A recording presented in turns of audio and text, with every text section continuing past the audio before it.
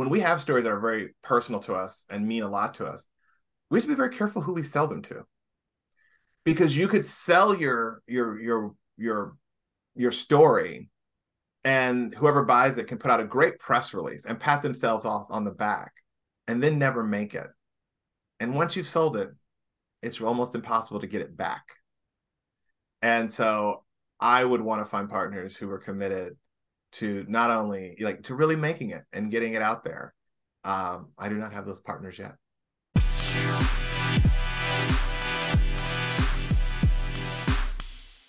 Want to listen to this Ivory Tower Boiler Room or True Crime and Academia episode ad-free? Head on over to our Patreon, where I'm giving you all 7 days of a free trial. So patreon.com/Ivory Tower Boiler Room.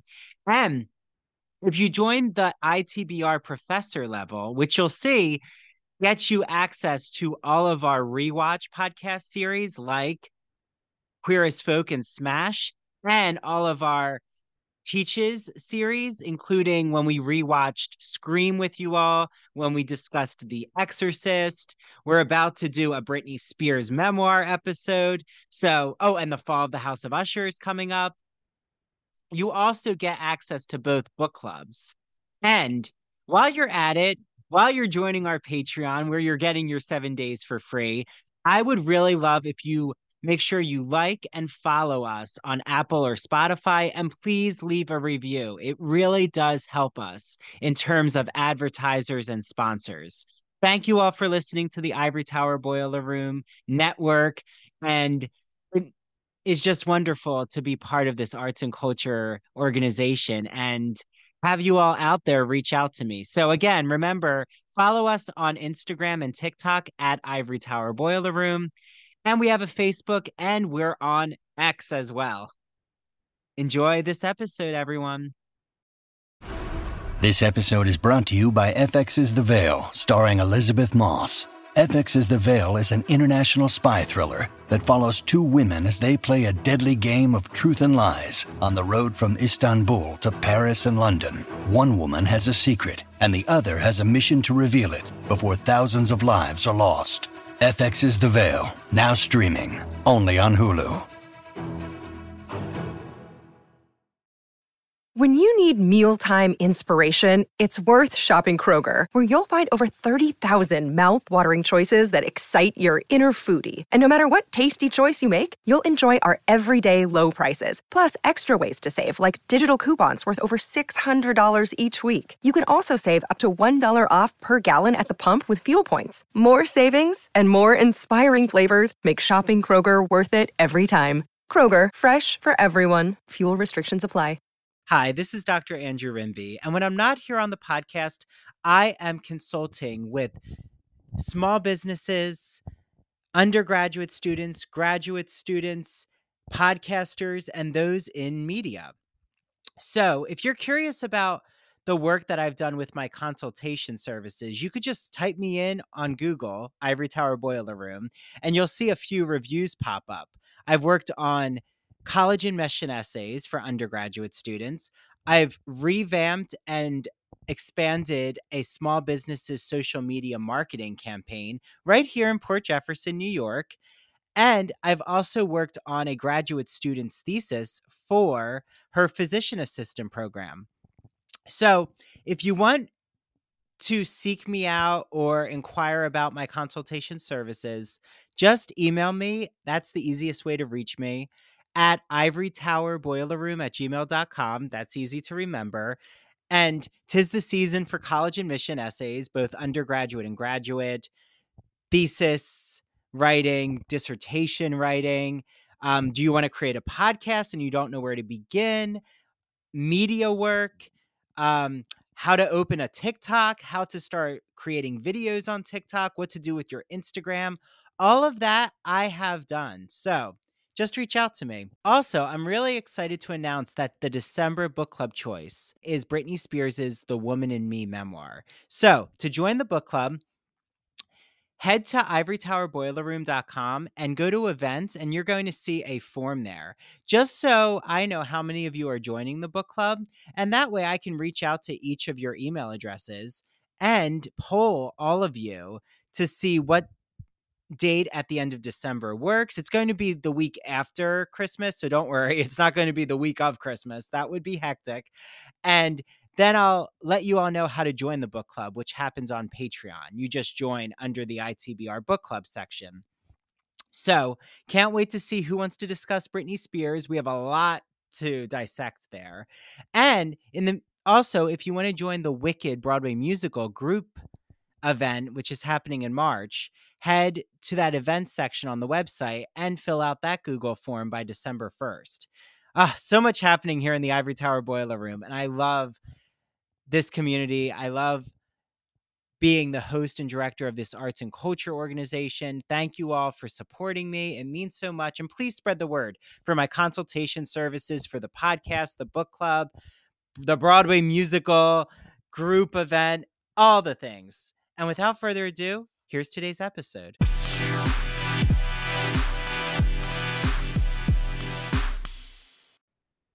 Hi, everyone. Welcome back to the Ivory Tower Boiler Room. This is Dr. Andrew Rimby, and I am so excited to be joined with an author who has a very storied career and an exciting career. So I'll introduce that aspect of him first, but I'm joined with Rasheed Newson, who is a writer, producer of Bel Air, which is currently streaming on Peacock.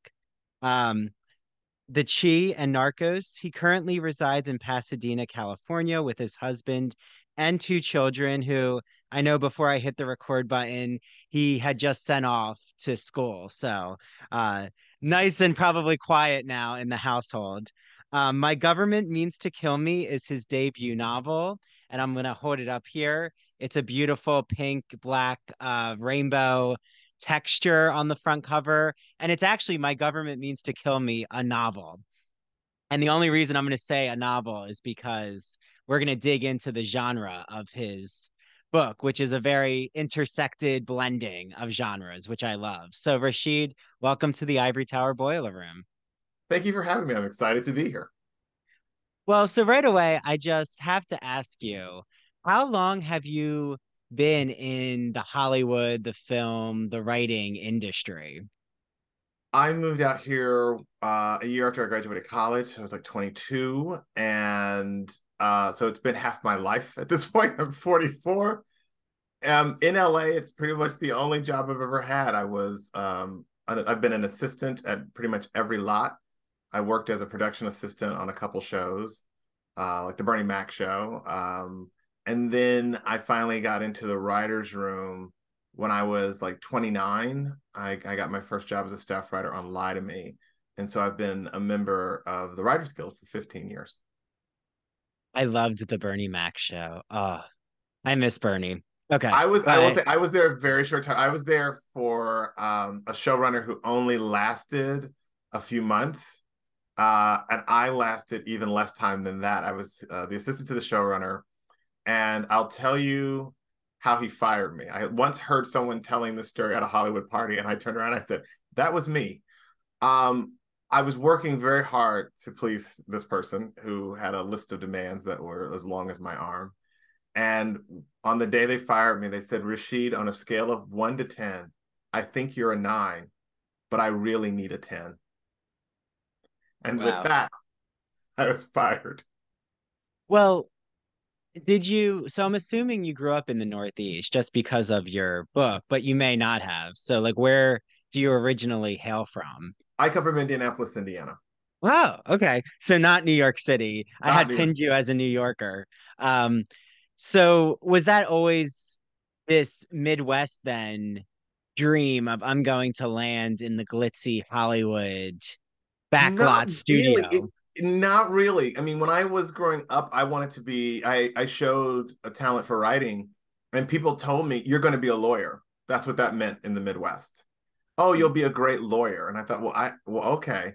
And I went to DC. I attended Georgetown, and like law was sort of on my mind. And I also enjoyed politics and advocacy. So I worked for a lot of nonprofits writing press releases and reports and ghostwriting speeches for the leadership. So writing had a real use in my work life out there. But then the creative side of writing was always sort of interesting to me. And in college, I fell in with all the kids making short films. So I thought, well, I'll try it. And I really came out to LA thinking, well, I'll give it a year or two. I could always go back to DC if this didn't work out. And I ended up sticking around because I always believed that success was going to happen in like the next 3 months. Every time I thought I should pack it in, I was like, well, no, you've got that contest you entered.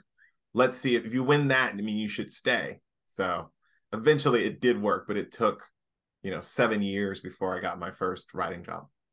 Well, you're an executive producer of Bel Air, so I think it did work, It did work Rasheed. out. It worked It out. did work out. I mean, but like you've said, you've had a journey and you didn't instantly become an executive producer. Like I No, and even and usually, yeah. if at 22 someone said it's going to take 7 years, I might have thought differently about it. I might have also thought differently about it if someone had told me that, President Obama was coming. I left DC during the second Bush's second term, and I didn't necessarily see Obama on the horizon. And then years later, I had friends who worked in that administration, and I thought, well, I could have done that if I had stuck around. But I'm happy with my choice. So how do you find the LA, the writing scene? I mean, I always have these nostalgic views of Once Upon a Time in Hollywood, Sunset Boulevard, even without the death at the end, um, of those writers that just the frenzy in the air. Like I think that's just our image, even from the Northeast, because we have views of Hollywood and how it differs from New York City culture, or even, Philadelphia. Like it's just a very different city.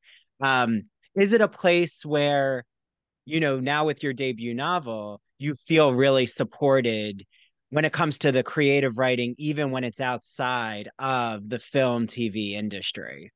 Well, yes, that was very lovely. I mean, the book came out, and there were a lot of my friends who worked in TV, work in television, in front of the camera, behind the camera, came out and were very supportive and lovely, and helped give the book a real boost.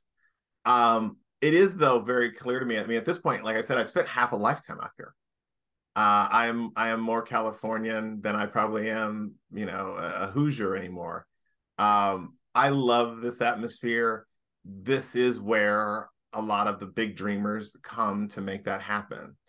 There's just an abundance of talent. I tell people the only sad thing about Hollywood, one of the sad things about Hollywood, is there aren't nearly enough jobs for all the people who are deserving, and that has its own frenzy and its own anxieties attached to it. But by and large, it's a good community, and it's more of a community than I think people imagine it to be. Um, I mean, I think the sign of our unity was just sort of there for the world to see during this strike, which we won. So we do have it's not as cutthroat, I think, as sometimes the movies make it out to be. It can be competitive. It is competitive when we want a job, but that isn't all of our lives. I mean, every successful writer I know has several sides to them that have nothing to do with writing. What do you mean by that, Rasheed? Well, they have other interests. I mean, they're not always, we don't just always talk about the business every time we get together. My writing partner, TJ Brady, is great at fly fishing and surfing. I am a minor art collector. And, I'd say, like, you do have other parts of your life that you're really into. Well, because you did bring up the writer's strike, something that since you are, sitting virtually across from me, I feel that we could gain so much from your perspective and your industry knowledge, which is just, I was curious whether you think the writer's strike and SAG-AFTRA strike, and even now the automobile workers strike, Yeah. like it just seems that strike is in the air. There's something, it's not just tied to the Hollywood industry. It does seem like it's rippling, right? In my opinion, it's Hollywood is the um, an emblem in a way of America's frustrations or the workers' frustrations, you I mean, know? I think workers in general are very much aware of how they're being exploited, and they're tired of being patted on the head and told, well, this is just the way it works. I mean, when you pay the people at the top 300 times what you're paying the people who do the work on the factory line or create the thing you're selling, that's just grossly out of whack, you know? And it's weird to watch those people make so much money and spend so much money and then claim poverty when we want a pay raise that's anywhere near in line with what they're receiving. Um, I think people were driven to this point in large part because even the salaries we have had weren't giving us the security we deserve. And in a lot of ways, going on strike wasn't that much more harrowing than how we had been living from job to job. Mm. Well, even in academia, like I just got my PhD, so I feel I'm processing and synthesizing my experience, which was full of highs and lows, a lot of highs for my own authentic journey, but it also gave me this entrepreneurial spirit to go against the grain. But academia has its, like every industry, it's that same um, toxic work culture in a way of those at the top, you're seeing their lifestyles and just thinking, wait, but why do we have all these adjunct faculty or why do we have exploited contracts with, professors or, yeah. And tell me if I'm wrong, but I think what the common ingredient in all of these places is the institution says to the worker, you're lucky to have this job. Mm-hmm. You're supposed to take this abuse and this low salary for the glory of working at our institution. No, you put this on your resume and down the road, it'll all cash out. And it doesn't. You just go from one institution to another where they're just like, where they all sort of go, well, aren't you happy to be, that we're letting you do this? TJ and I've had job offers in our career where they wanted us to, sort of go back a step or hold at the same title or didn't want to pay us more. And their excuse was, but you get to work on this beloved franchise. You get to work on this lovely, sort of property. And it's hard, but you have to go, no. How about you'd be lucky to have our talent reanimate that thing? And this is what we're going to get paid. It's amazing that, when you're at the very beginning of your creative career, when people are making short films and it's just a guerrilla crew, sometimes at that stage you'll say, look, I don't have any money to pay you, but this will be good for exposure and you can put this on your credit. And that's when you're funding things on your credit card. To have these multi-billion-dollar institutions essentially say the same thing, I can't pay you what you're worth, but this will be really good exposure for you, is ridiculous. Yeah, I remember when I was asked to do this course at the university for like adult learners, and I was trying to negotiate my salary, and I could tell that the person who um was asking for my assistance as a PhD student was surprised that I was even able to negotiate. Like, I think was so taken aback because it was coming from that mindset, like you said, Rasheed, of, well, you should just be happy you asked. And I said, well, I'm at the end of my um program, and this is how much you get paid for a course like this, and this is my um negotiating salary. And I ended up not having a follow-up conversation, and I was okay with that because eventually I've figured out my self-worth is more important and my projects that I'm invested in are more important than feeling like I'm being used by an industry, which, is why I now can sit with you and have this conversation. Again, it's not like the university is not part of my life or that I can enter back into it. I just think for my own peace and security and happiness, I needed to go into an entrepreneurial way. And it does, in my opinion, um, help others see that you can do things with academic expertise that doesn't just involve the university. So, oh, I mean, yeah. I'm curious to see here in Hollywood what it's like when we start making deals, on a one-on-one level for our projects going forward. Because something I thought happened during the strike, which was really nice and unexpected, is people started being very candid about what they were paid. And that's important because, we've all sort of been taught that it's crass to talk about money, and we don't do that. And I'm from the Midwest, we never mention money. But because we're not having those conversations, the institutions, the studios, the networks can really manipulate us because we're not informed.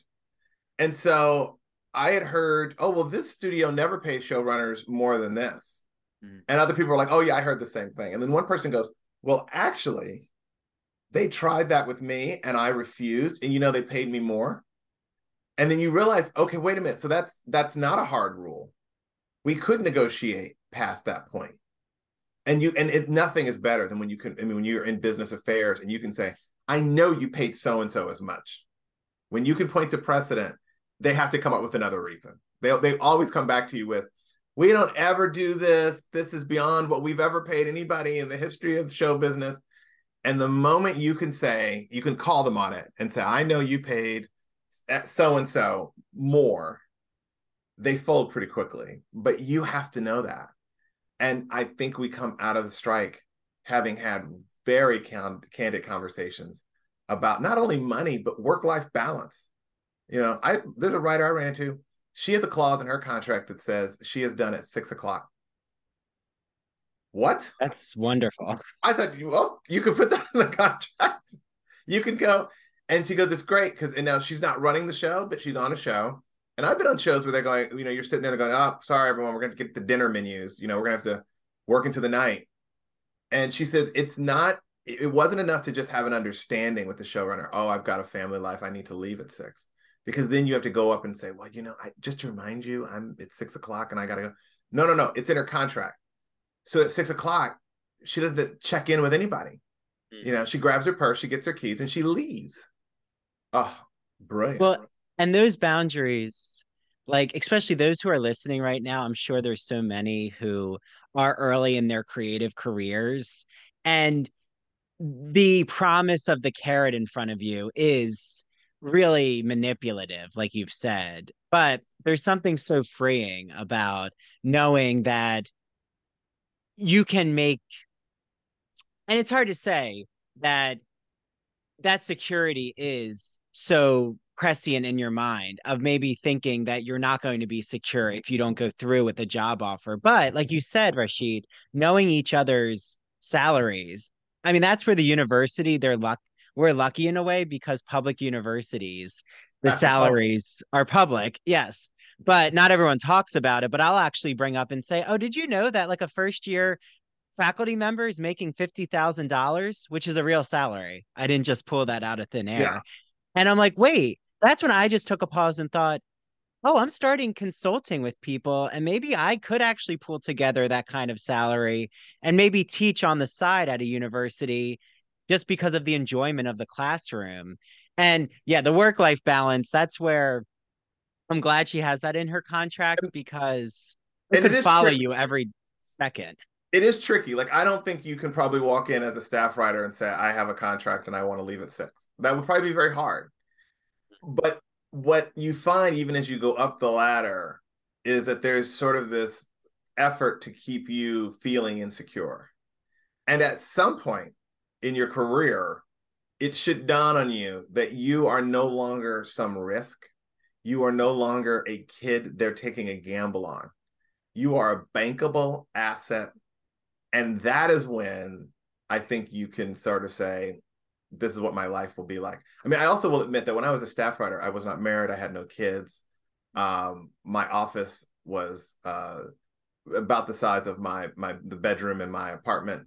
And the kitchen, the food at the show was better than anything in my refrigerator. So I was gleeful and happy in the beginning of my career to spend almost as much time. And I was learning so much. I was willing to be there a lot. As I've grown older and grown and risen up the ranks, it turns out it's like, well, I actually don't need to be here and watch them set the lights. I know what that is. I can go home now. So I do think you have to kind of grow into your worth and your power. It is very hard in the beginning, though, I will admit, to just go in and make 1,000 demands.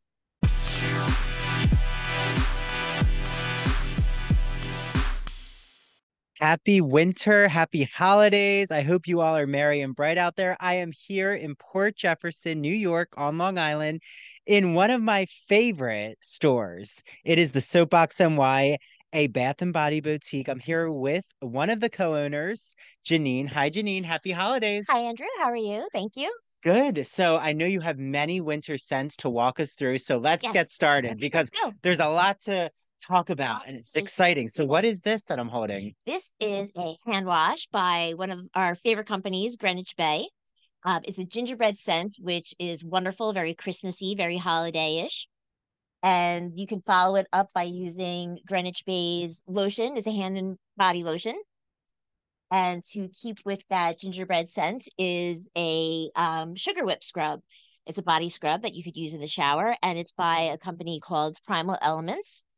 And it's something I'm actually using currently. And I said to Janine, and she always laughs, that I really feel like I'm in Santa's bakery. So, it is so yummy. It's good. It's a good one. And then, what are these adorable little soap gifts? Jumping back to Greenwich Bay, this is a great little grab and go gift, great for a stocking stuffer. They're mini soaps by Greenwich Bay, and it just gives you a little sample of some of their mini soaps to try. Ooh, peppermint, mistletoe, holly, it's wonderful. Cranberry. Yeah, and there's some gingerbread in there too. And then what is this room spray? This is from company Michelle Design Works, another one of our favorites. Room spray that you can use any room in your house, just kind of freshens up the room a bit. And what is this by Michelle Design Also by Michelle Design Works is Winter Blooms, one of their new scents this holiday season. It's great. It's a hand wash. You can use it in your kitchen or your bathroom. And then here's something to follow it up with. Exactly. It's a hand and body lotion. And then what is this beautiful decorative candle here? One of our favorites that we actually sell all year round because it's so popular. This is the scent of Fraser Fir by Times. I think I'm becoming addicted to it. Yes. I think you are because you already own one, I believe. I own one, and it is a decorative candle for me because I'm about to open it, but it's just in such a beautiful package. I don't know what's better, the packaging or the scent. I'm using it as a holiday decoration. So I'll get to the candle eventually, everyone. You will. But it's wonderful because with Times and their Fraser Fir, not only do they carry the candles, but they also make it in the scent in the diffuser, in soap, the hand lotion, the hand soap. It's just a great line and a great scent. We're going to be Fraser Fir crazed this holiday season. I love it. And then what are these so adorable pajamas? My friends next to me, a company called Hello Mellow. But these pajamas are so comfy. We have the t-shirts with the pajama pants. These happen to be the Nutcrackers, one of my favorite this holiday season. And then they have the night shirts too, and they're so comfy. And it says, "Oh, what fun," with the little Santa hat. Yes, and we have others as well. So, Janine, how can everyone out there get their hands on your hand and body and even pajama products? Well, we'd be more than happy to see you in our shop. We're located at 18 Chandler Square in Port Jefferson Village. You could always call us to place an order. We're happy to ship to you. Our phone number is 631-509-1424. You can place an order on our website, soapboxny.com. And you could also find us on Instagram or TikTok at the Soapbox NY. So many options.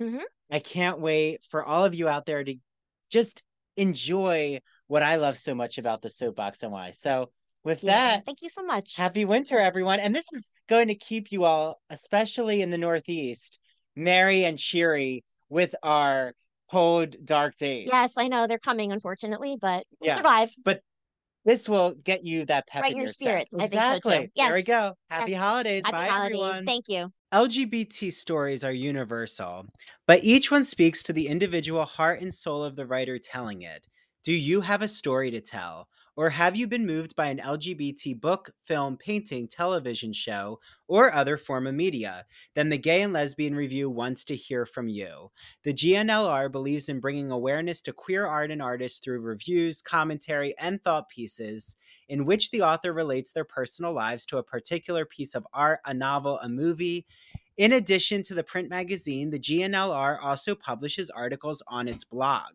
So you can see all of this on glreview.org. That's glreview.org. Remember, you get 50% off your subscription of the GL Review magazine when you use the promo code ITBR50. That's 50% off your print or digital subscription when you use promo code ITBR50.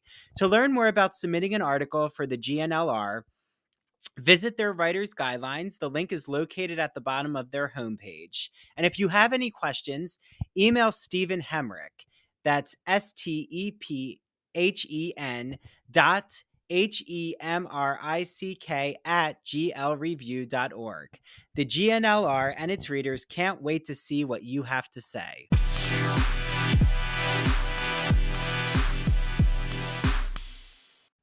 Well, and I do want to bring up, especially when it comes to boundaries that you set in your life, um, that our identities, I would say, are a major part of how you step into the room. So I don't remember exactly. I think it was the Hollywood Roundtable. I love watching the Hollywood Roundtables Mm-hmm. that happen. But Ellen Pompeo had really like spoken up about, being a white woman and like saying that, basically calling out the different production companies for saying they were diverse, but really meaning that they'll try to be diverse when it comes to cast, but it wasn't trickling down into the writers or the showrunners or those in the staff positions. And, I feel that I wouldn't be doing my job if I didn't ask you, Rasheed, like, especially as a queer Black man, how is it when you like, do you feel that the Oh, advice it's that you show now to have? show, right? I Yes, mean, yes. there are some shows I walk in and um they're doing what they should be doing. There's a lot of diversity, you feel included, you feel heard. And there have been shows I've been on where I felt like, oh, I'm here for window dressing. You don't stick around very long. You kind of finish your season and you go. There have been shows. I mean, there have been shows where I've been highly insulted in the room and have kind of crossed swords with other writers based on their assumptions. Um, it is a lot of people coming from places. I mean, everybody's coming from their own background, their own history, and a lot of people have blind spots that they don't even know about. And they'll say something, and I just sort of have to sit up and go, "I'm sorry, could you repeat that?" we have those conversations. But it's really hit or miss. I mean, I must say, I mean, this is of course a liberal city and a liberal industry. That does not mean it's without its prejudices and its blind spots. And it's it's startling sort of when it comes up, but for better or worse, I've had a whole lifetime of experience confronting it and dealing with it. And so I just do. Well, and like especially with um I should say especially someone, again, talking about boundaries of people who try to take your energy. One of my listener or one of the listeners of the podcast said that I was pronouncing a word wrong. So for them, it's especially. Uh Again, I'm glad that they listen. But moving along, I think that what you're really bringing to bear, and this goes into my government means to kill me, is like just the way shows are really starting to transform, in my opinion. Like I'm thinking of a show like Pose, which in my opinion is probably my favorite LGBTQ TV show It's in the great. last 10 Stephen will years. be thrilled to hear that. That is wonderful. Oh, really? Oh, good. Wait, Steven is Stephen the Canal, who co-created that show, I mean, really came up with the idea for that show, and then Ryan Murphy heard the idea from Stephen, and they joined together to bring it to television. yeah. Well, I thought But I would it think of him as the creator. Yeah, it was executed wonderfully. And I actually might start rewatching because I'm rewatching Queer as Folk from 2000 right now on the podcast. I So I might, saw that. I mean, yes. I mean that was a touchstone for me. I mean, I grew up loving that show, and not. It's interesting. I haven't rewatched it in so long. I mean, I'd be curious to see how much of it holds up, and some of the what we'll call the politics of the moment that we just sort of accept it because you're like, well, I've got a gay show. Let me just be happy with it. I'd be really curious to see how that's aged. Yeah, it's interesting. I think so far we're only a few episodes in, or I've recorded a few episodes, I should say. And you can feel the pulse. I feel so much more of the awakening journey. Like it definitely has that I'm coming out Mhm. very some shock value moments, but again, like you said, this is a touchstone for so many of us growing up, and it was the first uh cable show that came out, or subscription show that came out on Showtime, that really featured all of these narratives. So I think it is interesting though when it comes to like your being, so you are a co-creator, right, of Bel Air? Yes. Okay. So I remember there's the storyline with Ashley, right? Yeah. Ashley is 12 years old. Or when at the moment when, she's interested in girls, she's 12 years old. That it's interesting now and exciting. I feel what's so different than Queer as Folk is now we're in the moment of integrating queer characters into mainstream shows. Yeah. Um, that even like in the Real Housewives franchises, which I love the Real Housewives, there's like openly bisexual or lesbian women. And, it's not like their show is just about lesbian women in Hollywood, which But there also, I could be mean, that that show. that Yeah. was, I mean, doing that on Bel Air, it took a lot of intentionality, and it was even a struggle. Like we had to very upfront say this is what we wanted to do, that this was going to be a character beginning to question her sexuality, and then coming to, sort of land on the idea that maybe she was lesbian or bi, and like what we, even in casting, we had to tell parents because the actress was going to be underage. This is what we're doing with this storyline. We are interested in someone dealing with their sexual identity even before they are sexually active, which is a piece of the story I thought is often missed. Like normally people, the way the stories are told is no one sort of comes into their sexual identity until they fall in love and want to sort of act on it. But a lot of us, before we understood what sex really was, we're already grappling with our sexual identity. We were grappling with attraction, even if we didn't know what grown-ups did behind locked doors. And that's the story we want to tell. So we're like, there's never going to be an explicit scene with this child, but we want to have this conversation. And some families, some actresses took themselves out of the running when they heard that. Said, we don't believe in that. We won't be, no, no, no, not our child, right? I was very glad we got Akira in the role who, again, understood fully what we wanted to do. Now, so I'm very proud of that storyline, it's still running. What I wanted to do, which was probably too radical for the franchise and the outlet, was I wanted to, over the course of 5 or 6 seasons, tell a trans story. I wanted this character to go from questioning to lesbian to then questioning their gender identity and then beginning that transition. If you watch the original series, towards the end they had a son. They got another kid named like Nick. I wanted the character to transition into Nick by the end. That is not on the table. And that's the thing. I mean, like, I think sometimes people look at Hollywood and they think those of us who are queer have like a free hand and we're just we're just going around with a magic wand making everything just as queer as we want. No, no, no, no, no. There are still a lot of conversations about how much the audience will accept, how much of how much the network and the studios are comfortable with. And in a way that I will grant as somewhat legitimate, there becomes the question of the balance of the show. There are some storylines which are really great and interesting, but if you add them to the show, it will throw off the entire weight of the enterprise. Like the audience is suddenly going to be much more interested or divided or whatever. Like this will consume the rest of the canvas.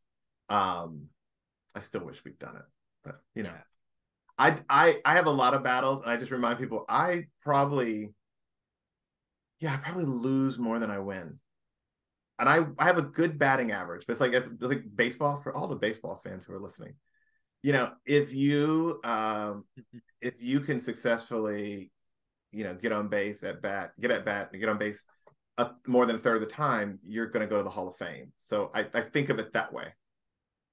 And you're saying that there were no qualms or surprises that, of course, I think it was Out Magazine who weighed in about like there are the supporters of Ashley's storyline and then there are the detractors. But I feel that when you bring up an idea like that and you see it to fruition, this is not a shock. Like Ryan No. Murphy's not shocked that some people don't understand the eccentric American Horror Story storylines. Like I feel when you take those chances. No, it's not a shock.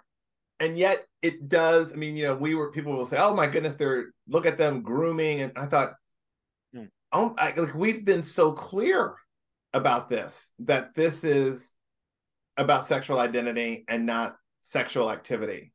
That no one here is going to ask, you know, this young character to have, you know, a love scene or sex scene. No, we're not doing that.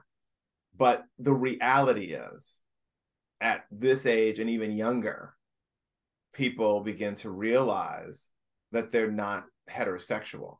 Mm-hmm. And that deserves to be discussed and seen and examined. Yeah, like if she had all of a sudden gone to Las Vegas on the Strip or something, like yeah, I mean that's a different show, and that's not our show, and that wouldn't be appropriate for our show. But her coming to, I mean, one of my favorite scenes was you get the idea that her mother, that Aunt Viv knows, and Aunt Viv is even inviting her to have the conversation, and she's not ready yet, and Aunt Viv has to respect that, you know. And I mean, those things happen where you're kind of like, okay, do you want to? Oh, you're not ready to talk. Okay, you know, she'll tell her sister, but she's not ready to tell her mother, and I just loved all of that. Did you have anyone from the original The Fresh Prince of Bel-Air weigh in on not even just Ashley's storyline, but just on how the show entered into a new phase and this revival?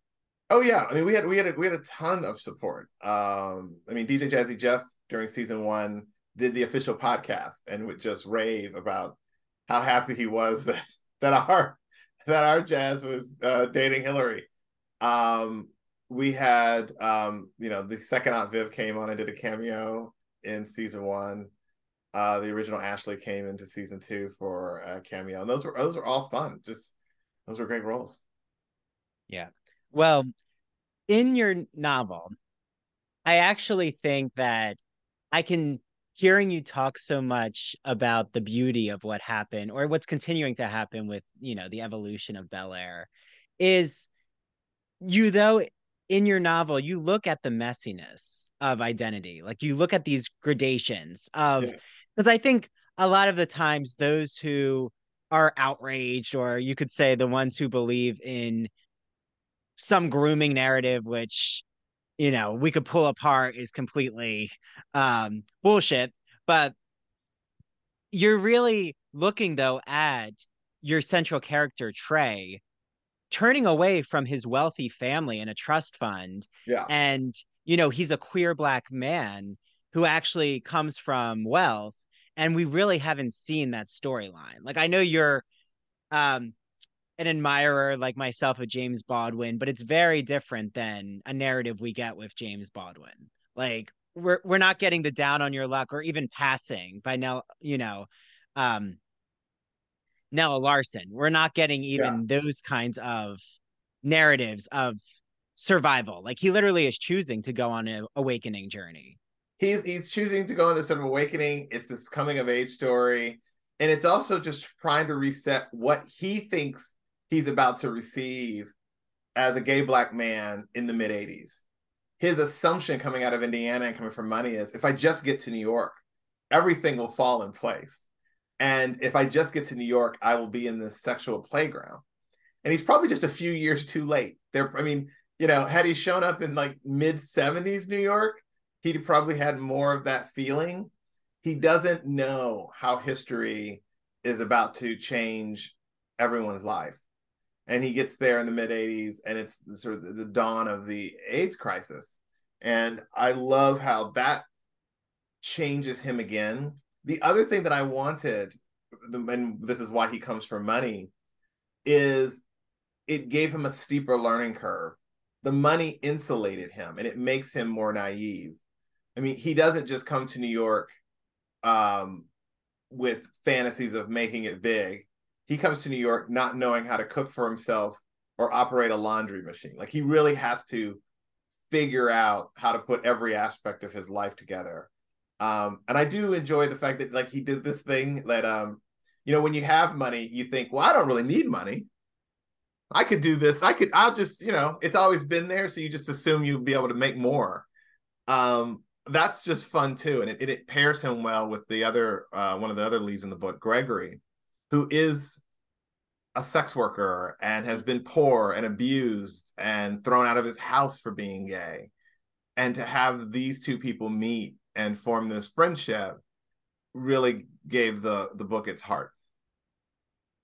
And was it something of concern for you to really like make sure that what you were doing, because you can feel it in the pulse of your book, that it's not sanitized, like that you're not, Oh you yeah. are looking at the hustler of Gregory, like you're looking at the drug culture, the what's actually those who are still having sex, but AIDS is ravaging the community, but they're not going to listen to Larry Kramer's advice. Well, that's the thing that really hit me is I feel like the further we get away from a situation, the more truth we can tell about it.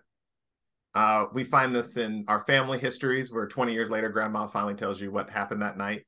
And you find it in just our shared history politically, where you go, okay, that was the story. And if you look at, and I understand why these narratives emerged, and some of them were even true. When you look at the early works about people during the AIDS crisis, the central character is normally someone who is chaste or in a committed monogamous relationship, so they are insulated. And I mean, I don't think at this point it's a secret that even during the AIDS crisis, gay men kept having sex. Mm-hmm. Some of it protected, some of it unprotected. That doesn't make them somehow deserving of this horrific disease. Like, I'm just done with that idea.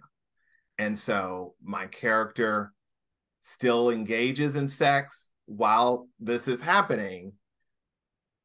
That is not, to me, that's not a mark against them. That's a truth. And I think one thing that was sort of happening while I was writing this book is we were going through COVID, and I felt the heterosexual world owes the queer world an apology, because we had this pandemic where they told everybody, stay away from each other. Don't get near these people, right? Just have some self-control. It turns out the urge of people to get together, to commingle, to have sex is incredibly strong. It is not something people can just turn off. Even under the threat of death, we are social creatures. Now, I would like people to be as responsible as possible. I would like people to take care of themselves, but I do not judge human beings for acting like human beings.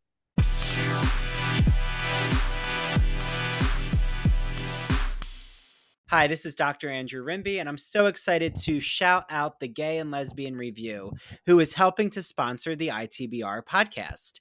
For all of you out there, the Gay and Lesbian Review is a bi-monthly magazine where you can discover new things about gay and lesbian literature, history, and culture. And The GL Review publishes essays in a wide range of disciplines, as well as a slew of reviews of books, plays, and movies, and a number of special features, such as artist profiles and their popular art memo column. Each issue of the magazine brings you consistently intelligent, lively, thought-provoking articles focused on a unifying theme. For example, their September-October issue centers on the theme Cracking the Closet. So, starting in the 19th century, a number of artists and writers found ways to crack the closet by expressing their sexuality between the lines or in the interstices of their work.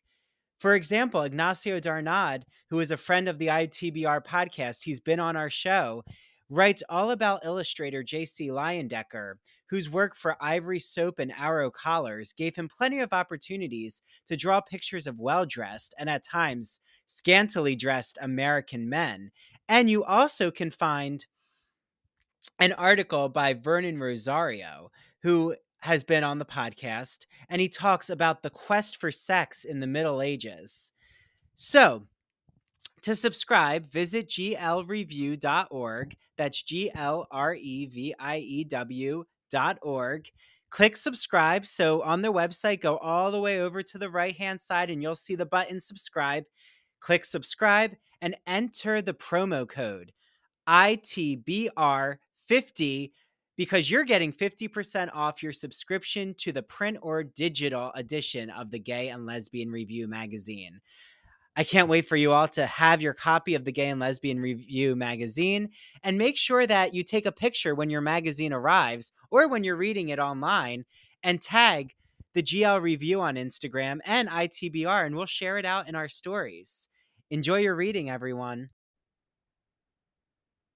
Hi, everyone. This is Dr. Andrew Rimby, and I'm so excited to be talking about Broadview Press. You might be asking, what is Broadview Press, Andrew? Broadview is an independent academic publisher in the humanities that produces high-quality, pedagogically useful books for use in university and college classrooms. They publish in the humanities, mainly English studies, writing, philosophy, and history, just to name a few genres. And recently, I had on Dr. Jason Holt, who wrote all about the philosophy of sport. And what better summer episode than to talk about what happens when a philosopher dissects the beautiful aesthetics of sporting culture.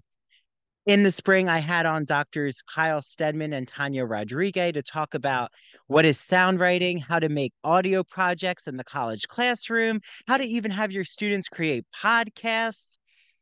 And then in the winter, I had on Dr. Jeffrey Weinstock.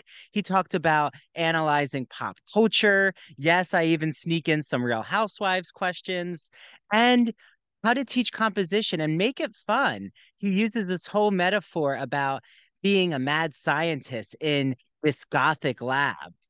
And in the fall, I had on Dr. Ann Stevens, and she talked about literary theory and criticism. And yes, the university season is upon us. So, what better way to talk about the college classroom than to actually understand what is literary theory? That's a wonderful episode for all of you out there who teach literary studies. I love Broadview Press. Make sure you use their exclusive code. It's Ivory Tower on broadviewpress.com. You get 20% off all Broadview Press publications. Okay, until the next Broadview Press interview. And now back to the Ivory Tower Boiler Room.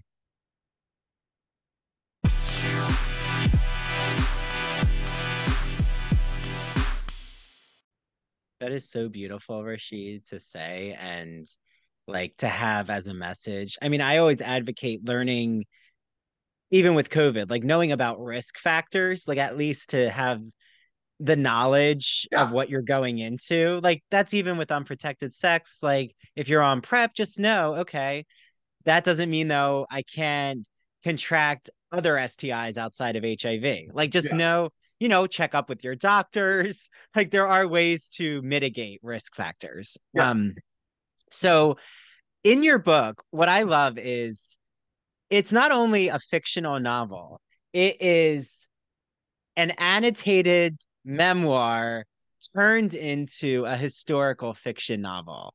So like we get Trey's memoirist style with all of these footnotes that you have so beautifully on your TikTok, which I have the link in the show notes to your TikTok because it's a masterpiece of a TikTok, in my opinion. That is my You, husband. My husband creates those videos. well, they're He's good, the person who has made that glorious. or they're beautiful. And you literally go through every footnote on TikTok. And um, I'm just curious, how did the footnote idea, like, did the footnote idea start first with trying to trace the history that Trey's encountering, or did the idea of having a fictional memoir start? The fictional memoir started first, because I thought I could write very strongly in first person, very directly in first person. And I also liked Trey's attitude and voice, and so that was like easy to get onto. It became more of a memoir as opposed to a book. Like it's about his life in the mid '80s, but he's looking back as opposed to hearing the voice of, I think we meet Trey, he's like 17, and you stay in that voice for the next 2 years. I could have done that, but I wanted the perspective of someone who was older. I wanted someone who could reflect on what they'd went through a little bit as opposed to just experiencing it for the first time as a 17-year-old. I wanted a little more, I wanted some more layers. So it became first person memoir. So that's happened. And then the footnotes happened because I kept finding myself needing to explain the context in which he is landing in the, LGBTQ plus movement at that particular time. Like, it's impossible to sort of appreciate what ACT UP is going to do if you don't know, like, who the Mattachines were. Like, if you don't know what are they displacing, right? And it was sort of messy to have that in the prose. And so the footnote idea came. I also love books with footnotes. I mean, it sort of, and also the other thing I thought of is, like, I think some readers didn't need some of these footnotes or a lot of these footnotes. Like, if you'd lived through it, it would be annoying for me to tell you who Larry Kramer is. But I'm also very cognizant that we don't teach this history very well or very often. So you could be a queer young 21-year-old who's aware that Larry Kramer is a gay rights activist, but have no sense of Larry Kramer's personality, which to those of us who know Larry Kramer's personality is amazing. It's astonishing that you wouldn't know that, but who would have taught you, right? So I needed some sort of in-between that didn't annoy people who knew what was going on or got it, but also didn't leave other people out. And the footnotes sort of did that. It's also another writer's trick, and this is something I enjoy from a craft perspective. This is what's amazing to me about all novels. We tell you at the beginning, I mean, on the front of the book, it says a novel, that this is fiction. Mm-hmm. A lot of this is going to be fiction. And yet we are doing everything we can to make you feel it's real. And there is something about footnotes in a document that make it feel more official, that tell your mind, well, this is serious. There are footnotes here. And so I knew that if I put that in, it would help readers fall deeper into the idea that this is a legitimate memoir of somebody who lived through this. It gives Trey authority, the authoritative voice. And I have to bring up, I'm not sure, hopefully you enjoyed it. I know not every writer wants to read reviews, but the New York Times, I just love the metaphor that Daniel Nee used when he wrote that having a novel so emboldened on your cover is like beholding a box of frosted flakes. We might confidently project the absence of milk, berries, and tigers within, like, meaning that the serving suggestion on the front of a cereal box, it's usually like so small because you kind of expect you'll know what you're going to eat just by Yeah. seeing the image on the cereal box. That I like, it all makes sense of how you really want the reader to question the genre Yeah. and question, like, well, but this is supposed to be fiction, but why does it so palpably have that realistic energy? But it makes sense because that's what you're doing in TV as well. It's the glamorizing of what is acting, but if you want it to feel as realistic, even if it's a sci-fi horror journey. Like you still want the emotions to be real. I mean, I always sometimes, it's hard during COVID, but sometimes you'd bring people to set, like friends, and they'd see the set of the house and they'd go, "Oh, I just thought you shot in a real house." Mm. Right. And I'm like, well, okay, yeah, that's what we're going for. Like it sometimes it shakes the audience to realize like, oh yeah, no, we made all this in a soundstage over on the Universal lot. But that is part of the magic, is if we're doing our job well, you forget. And I am playing with this idea that like it's historical fiction as well. So some of these events took place and you might have heard of some of them. And so it gives credence to everything else. Like, right, like what I want is you to almost not be able to tell what's real and what's made up. And your brain just sort of goes, well, why don't we just accept it all as real? That's where I'm trying to get you. And I've got there's a lot of just craft stuff. Like even where this book begins, this book, which I'm proud to say, has explicit homosexual activity in it. But I didn't start with Trey in the bathhouse because I thought, well, that's too far afield of most people's experience for them to open the door. I start with Trey moving to the city. And if you've ever moved to a new city and you've got to find a place to live, you got to find a job, you got to find friends, you are connecting to Trey in those early pages. You're thinking about your own experience and your own time and how you went through it. And you are bonding with him. As the book progresses, he is going to begin to do things you couldn't do, didn't do. And hopefully you will stay with him because of that early bonding. But if I just sort of shoved you into the deep end of the pool, a lot of people wouldn't have made it. But those are all like craft decisions and they're very deliberate. And I love watching them work. So also, by the way, I absolutely read reviews. I know people say you're not supposed to. People profess that they don't. I can't help myself. You work alone on these things for a very long time. I kind of want to hear what people think and what they have to say. I also work at television and I'm on Twitter, and the TV audience never spares us. Like, so there's nothing anyone has said about this book that even can compare to the things people have attacked or said about some of the work I've done on television. I've been very lucky. Not everybody loves this book. This book isn't for everybody. It's not asking everybody to love it. But on the whole, the reviews have been very positive and I enjoy reading them. Well, and there's been multiple, not only Daniel from the New York Times, but Andrew Sean Greer, who I love his work. Yeah. And he's like, we message on Instagram, but everyone is starting to latch onto your novel saying that it's Dickensian. And I just love the word Dickensian. Like, I just wanted to ask your feeling about like how your novel is being seen in this, like, the queer Black narrative journey, but it's a Dickensian throwback in the Victorian novel era. How does that register with you? Oh, it's so fulfilling and so great. So let's talk about that moment where Andrew Sean Greer wrote that, and it was one of the blurbs for the book. They do that months before the books come out, and I had fantasized about having my own novel for a very long time, but there are just so many pieces to the experience that you don't think about or envision, and this was one of them. At some point, they're like, "We need to get blurbs," and a friend of mine, Ayelet Waldman, was like, "Well, I know Andy, and send it to me, and we've got it over there." And it was done in a way where I thought, this isn't going to happen. You know what I mean? Like I thought we're going to ask, he's got to be busy. And then I woke up. I used to have meetings with my editor at 6 a.m. my time because she was in New York. And I also happened to be running a television show at the time. So 6 a.m. was the perfect time before my kids were even awake to have these meetings. So I get up 10 minutes to 6. I'm on the computer and the email has come in from Andy, who I think was in Italy at the time. And it's this wonderful paragraph explaining how he felt about the book. And then here was the blurb. And I just started crying.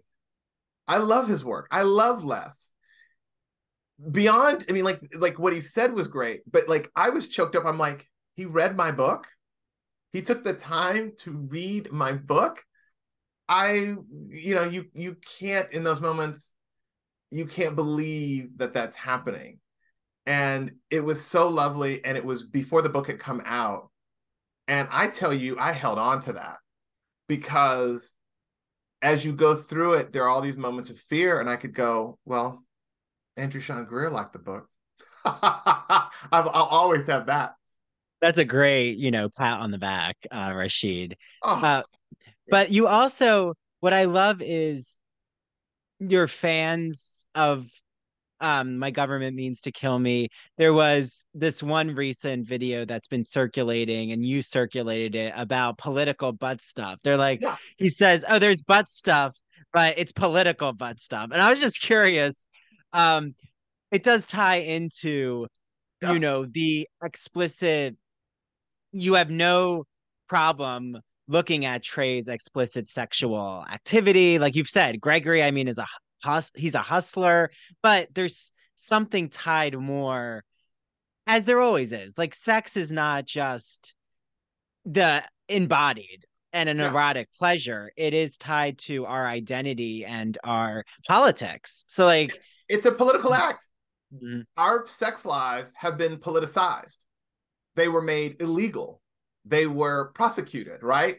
So when we were having sex, that is a rebellion. I mean, sometimes you are breaking the law as you do it, and that isn't to be sanitized away.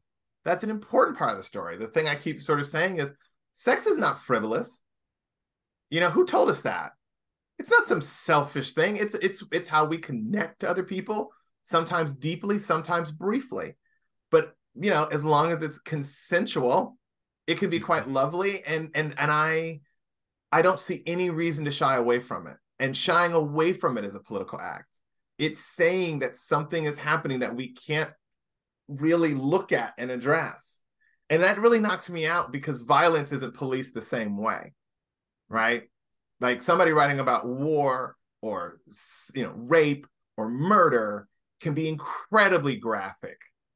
And I'm not saying we should look away from those things either, but it's interesting that people come knocking on the door of sex a lot more than they knock on those other doors. And it just drives me nuts. And I'm like, this is an adult book. I assume my readers are adults and they understand what goes on between people. And what am I trying to protect them from? What am I sort of turning the camera away from or bringing down the scene? So I want all that.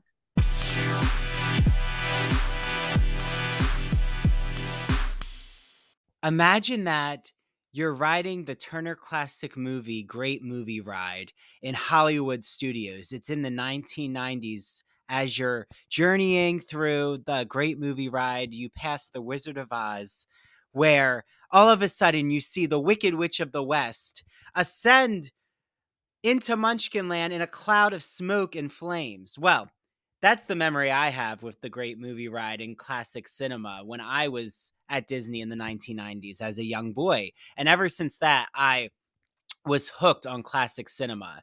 Well, my friend Christian Garcia, friend of the Ivory Tower Boiler Room, has a podcast that you all are going to love. It's called That Old Gay Classic Cinema, and he looks at queer themes in classic cinema like Vertigo, The Wizard of Oz, Sleeping Beauty, Mary Poppins, 101 Dalmatians, Hello Dolly. The list can go on and on and on. So follow him on Instagram at That Old Gay Classic Cinema. You can listen to his podcast on Apple and Spotify. And he also is on the premiere episode of our Queer as Folk podcast, where I'm rewatching every episode of Queer as Folk from 2000. And the episodes come out bi-weekly. So make sure you listen to his episode with me. And he's launching a rewatch show of Smash, where they're putting on a Marilyn Monroe musical. So he's going to be joined by co-hosts, a lot who are in the Broadway and theater industry, and I'm going to be on his first episode. So without further ado, get listening to That Old Gay Classic Cinema. Enjoy. Hi, everyone. Happy almost holiday season. Because the holidays are upon us, I'm sure so many of you out there are thinking, oh my, what am I going to get my friends, my family, my children, my romantic partner, my husband, my wife, any, significant person in your life Look no further than my good friend Mandy Bengal, who makes handmade crocheted items. Her company is called Mandy Made It. You can follow her on Instagram at MANDEE Made It. And you will see all of these crocheted items that she's going to be able to customize for you, including special characters, sports team figures, even holiday items like a snowflake or a Christmas tree. So I have Mandy's keychains. I have the poison apple from Snow White and the Seven Dwarfs. I have a rainbow flag that she made me. So Mandy is able to really customize an order just depending on what your hobbies and passions are. And what item you're really looking for. So because you're listening to me talk about Mandy, she said that anyone who goes to Mandy Made It on Instagram and orders from her, and they've heard the Ivory Tower Boiler Room ad, she will give you all a free Ivory Tower Boiler Room t-shirt with your order. So head right now to Mandy Made It. If you were really looking for that special gift, now you don't have to look any further because I have you covered with Mandy Made It. Okay, I hope you all enjoy your items from Mandy Made It. And please make sure that you take a photo of your crocheted items so that we can share it out on our social media. I know Mandy would love that, and I would love to see what you all are ordering from her. She even has an adorable pillow called Netflix and Chill, and she has these cute coasters that she crochets for your favorite coffee or tea mug. So enjoy all your Mandy Made It products.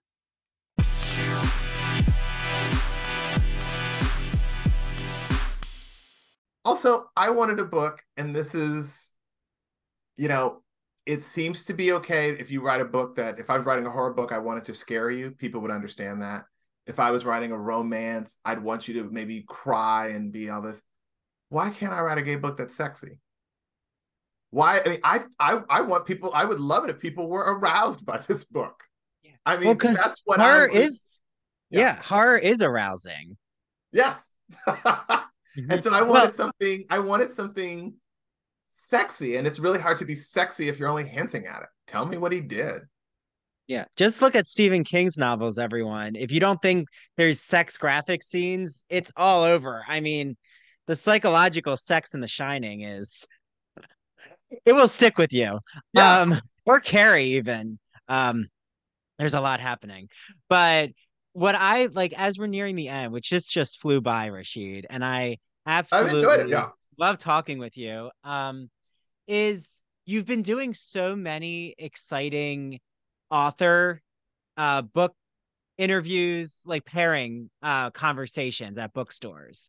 And I was just curious, like, are there any, not your favorite author you sat down with, because I would never ask you that, but I am curious if having these moments of talking author to author and the conversations that open up around those opportunities, if there was an author who helped you see an aspect of My Government Means to Kill Me that you were not aware of before you sat down.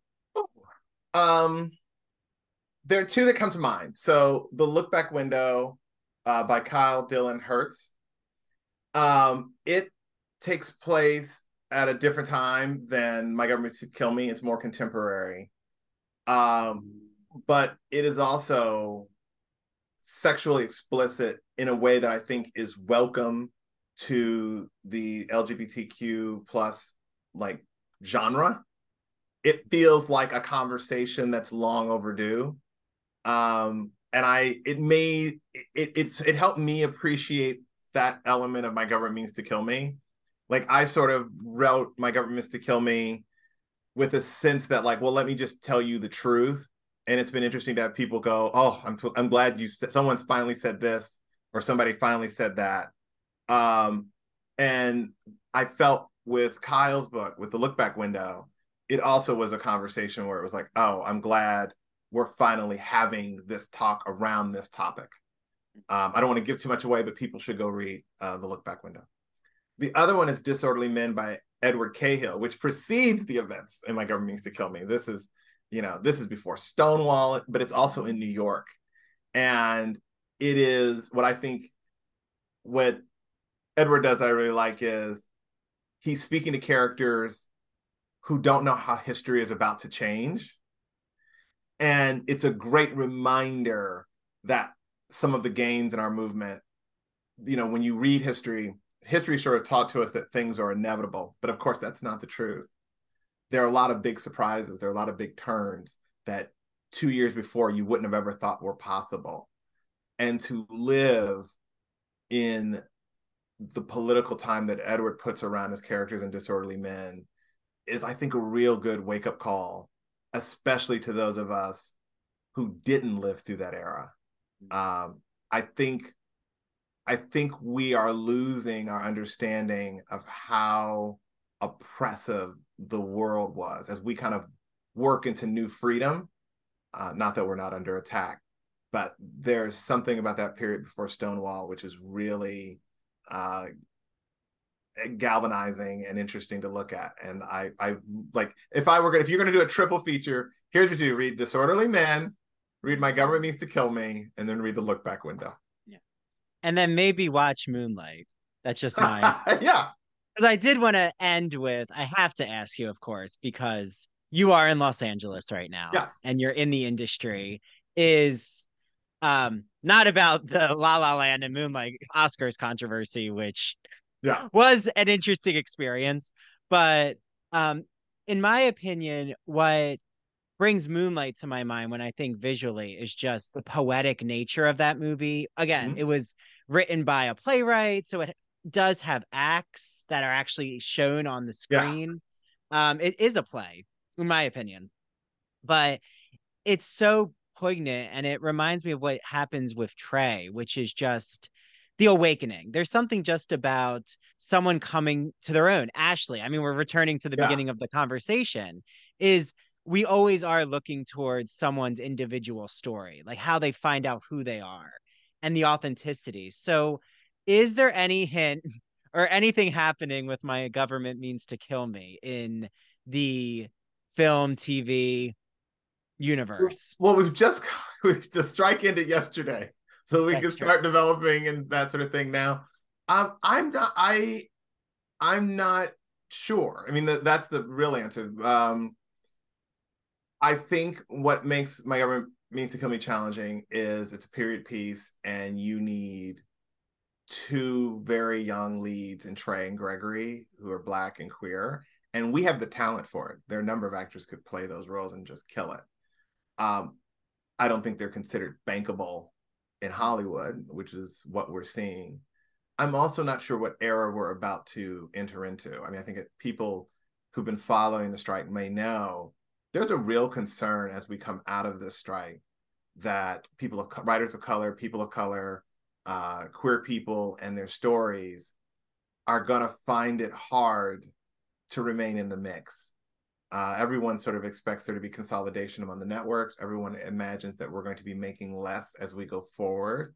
And what we will be making are things that they think, reboots, franchises.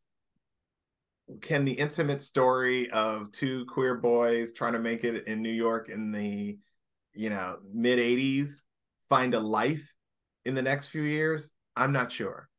I'm confident it will reach screen at some point. I'm not sure this is the environment for it. And to speak just frankly as someone who's Black and queer, when we have stories that are very personal to us and mean a lot to us, we have to be very careful who we sell them to, because you could sell your story, and whoever buys it can put out a great press release and pat themselves off on the back, and then never make it. And once you've sold it, it's almost impossible to get it back.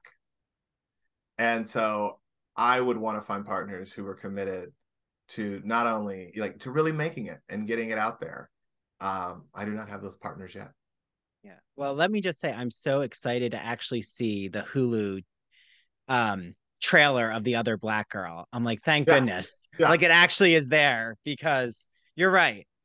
I talk to authors all the time here, and they say that the rights were sold, but then how many are actually going to make it through the process? And it's not a lot, unfortunately. But like you've said, to weigh those decisions, and also just having it, having that story told in a novel form, like sometimes that's what you want. Yeah, Like it doesn't, I'm not saying you have to turn it into something. No, absolutely. Yeah. I feel way out ahead. I'm glad that this, I mean, I had much lower expectations for how this book would be received. I mean, I'm glad the book was in hardback. I thought we're gonna go straight to paperback.